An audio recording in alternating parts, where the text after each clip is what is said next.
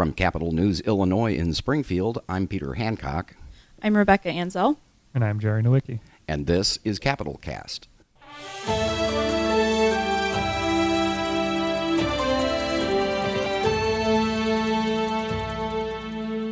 It's been a week of significant bill signings, a rare gubernatorial veto, and an explosive report out of House Speaker Michael Madigan's office about a climate of bullying and harassment in the Illinois State House.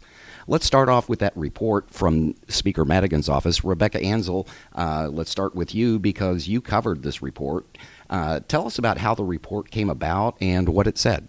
If we go back to June 2018, there were some allegations of harassment and discrimination and intimidation that had come back and stemmed from House Speaker Michael Madigan's office. And so a group of female lawmakers in the House Democratic Caucus and the Speaker himself had called for an independent investigation into the workplace culture of that office. Former Executive Inspector General Maggie Hickey was called in. She was hired to do this investigation. Her report just came out on Tuesday. It was published publicly. She basically found that former Chief of Staff Tim Mapes sort of contributed to this culture of bullying, intimidation, harassment, as you alluded to. Employees felt like they had to take on certain responsibilities and jobs that were sort of demeaning and not quite in their job description. They felt as though if they experienced harassment or perhaps things were said to them that were inappropriate, they wouldn't be taken seriously.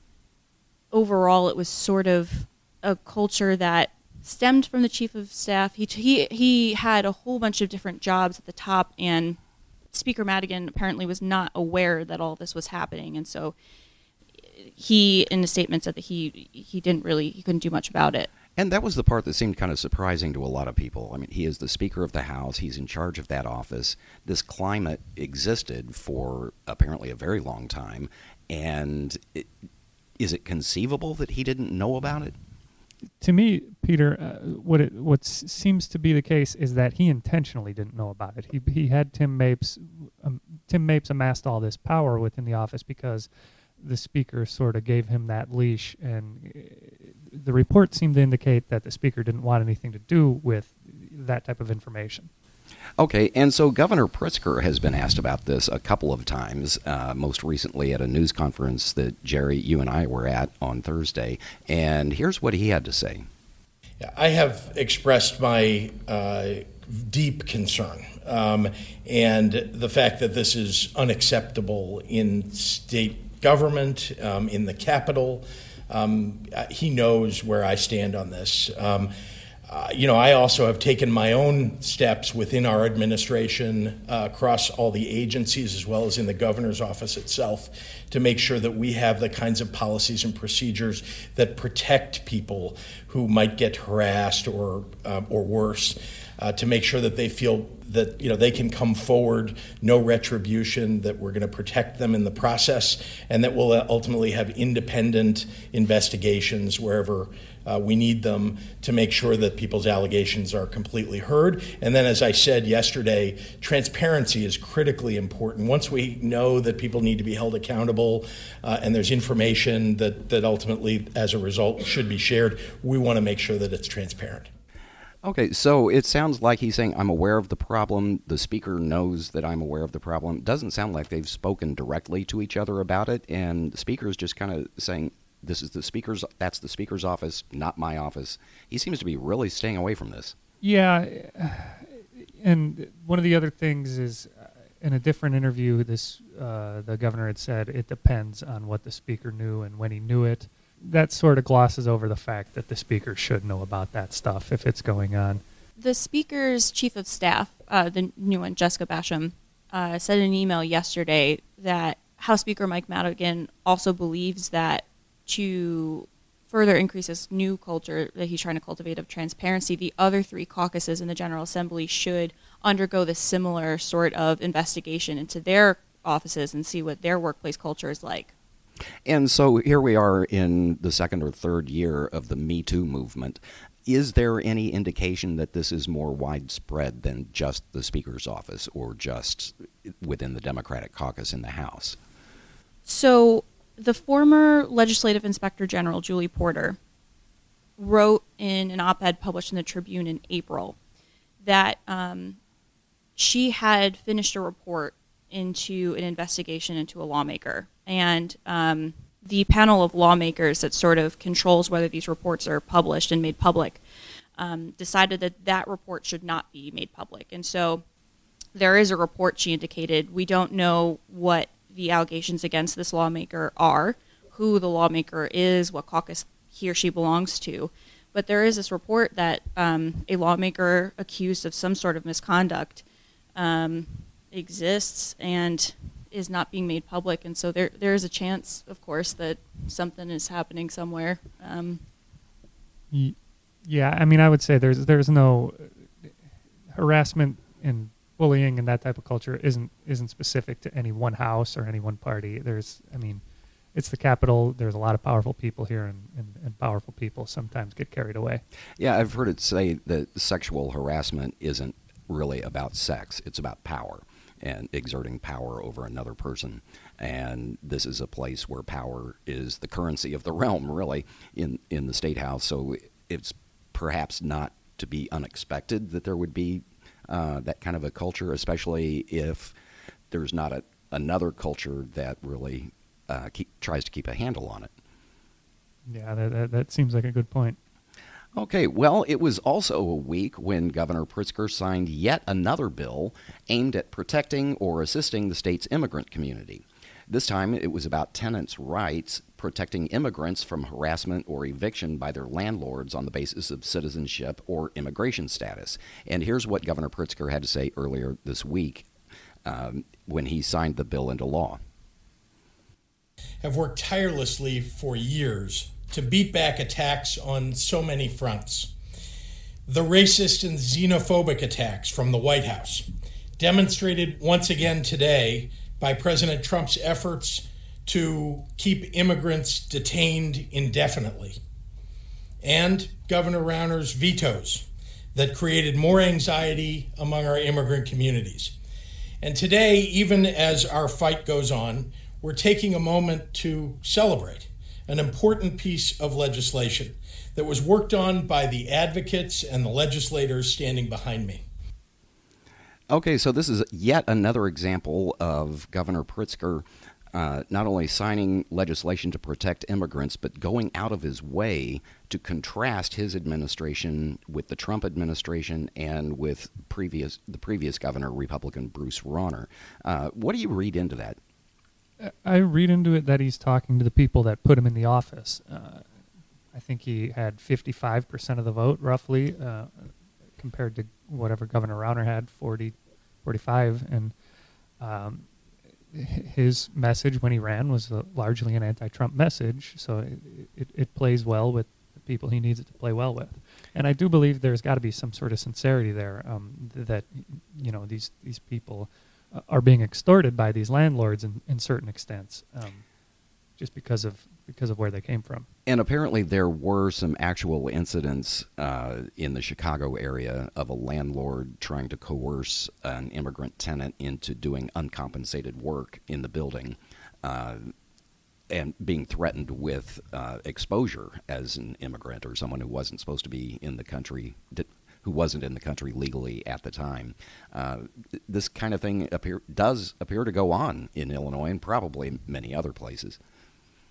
Yeah, but as you I think pointed out in your story, there the rental property owners even weren't opposed to the bill because they knew it focused on those bad actors rather than made their task more unduly burdensome. Yeah, I think they had some concerns when the topic first came up, but they were actively involved in writing the legislation so that when the final draft was there, I think they were neutral on it. They weren't for it, but they didn't come out in opposition to it. So another bill this week was one raising the minimum salary for teachers in Illinois, phasing it into $40,000 a year over the next 4 years. The idea behind this was to address what many are saying is a critical teacher shortage in Illinois. And at a news conference Thursday, we heard from one teacher, Bentley Stewart, who teaches in the Jacksonville district. And here's what she had to say about what it's like being a young teacher not earning very much money.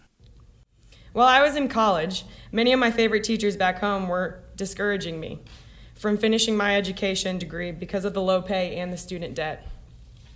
Many of them picked up extra jobs that kept them away from their own families.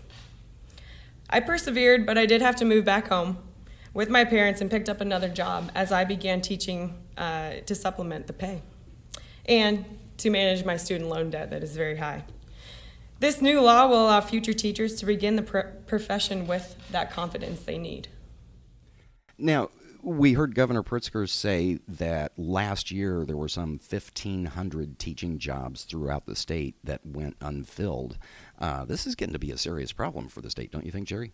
Yeah, and it's harder for some of the downstate districts to keep and maintain educators, and that's why the senators and the representative that brought this bill forward are from this downstate area where the Jacksonville School District is. And we should point out Jacksonville is just a little bit west of Springfield here in central Illinois. Very small town, actually. Right. So, Senator Menard, Representative Katie Stewart, it's their districts more so than, the suburban ones where teachers are paid pretty fairly as in this state, as you pointed out in your article. And this is actually just one of a number of bills, and Senator Andy Menard from Bunker Hill has been behind most of them, trying to address the teacher shortage. There was one that eliminated a very burdensome exam that prospective teachers had to take, and now this minimum wage bill. There have been a couple of others. So is there any sense that maybe Illinois is going to turn the corner here? Maybe start being able to attract and recruit more teachers? I think the evidence-based funding formula, which puts more money in education, would help in that regard. I just don't know how quickly any of it will happen. That's a decade or more away from bringing all districts to an adequate funding level. Okay, and finally this week we saw Governor Pritzker issue a rare veto of legislation. This one was kind of surprising because it had to do with guns or gun-like things in schools. Jerry, tell us about what happened with that bill. Yeah, that bill was from Senator Chapin Rose from Mahomet, which is just outside of Champaign, and it was for in response to some incidences in schools in his district, in particular Mount Zion, and it basically it would require expulsion for anyone who brings a BB gun to school or something like that, a paintball gun, and creates panic with it, when people think it's a real gun. But it would also give the school board and the superintendent the ability to walk back an expulsion, if it was just some incidental thing, where they're going paintballing after school and have it in their car. So the governor in his veto message said he doesn't want anything to do with exacerbating the school-to-prison pipeline in the state. He doesn't, an expulsion, you're more likely to go on the wrong track after that. And that has gotten to be a national issue, actually, that too often students are expelled from school. They're often too young to work a job, and so they're not supervised, and leads to what you just described as the school-to-prison pipeline, that it doesn't really seem to solve anything.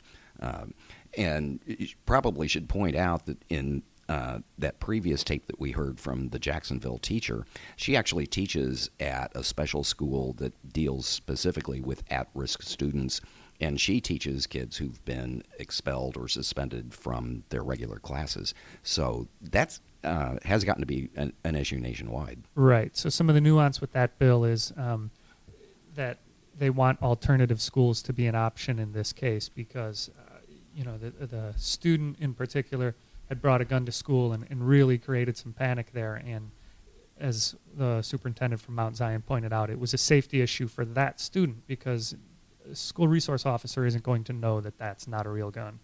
So they're going to work on language. The governor and the sponsors decided that it'll give some leeway there, but the governor doesn't want it to start with expulsion. But in the other nuances, it also treats BB guns in this case the same way knives and brass knuckles are currently treated under law. So, And so this was, I believe, only the fifth veto that the governor has issued, and this is after his first session when the legislature passed 599 bills. Quite a contrast with Governor Rauner, actually, who seemed to be vetoing bills kind of left and right. yeah, there's 3 of the vetoes, I think, were just because the language in them was passed in another bill this session, so it was kind of superfluous. And that does happen occasionally. Right. And the other one was, I think, related to the Affordable Care Act. I don't know much about that one. That was one where it prohibited the administration from seeking waivers that would reduce benefits below what's required under the Affordable Care Act. Probably should point out also that the Immigrant Tenant Protection Act and the minimum wage for teachers were also bills that Governor Rauner had vetoed in previous sessions. So again, Pritzker is kind of really drawing a sharp contrast between himself and the previous administration. And veto session this year, which is the week of October 28th and the week of November 16th, will be interesting to see because last year it was very heavy with the General Assembly, considering how many of Governor Rauner's many vetoes to override. And this session there are, as we mentioned, 5 vetoes so far. So we'll see what the General Assembly does during veto session. Yeah, he's got about 100 plus bills left to sign or veto. So, And we'll be following those for the next week or so because the deadline is coming up for him to take action one way or the other on those bills.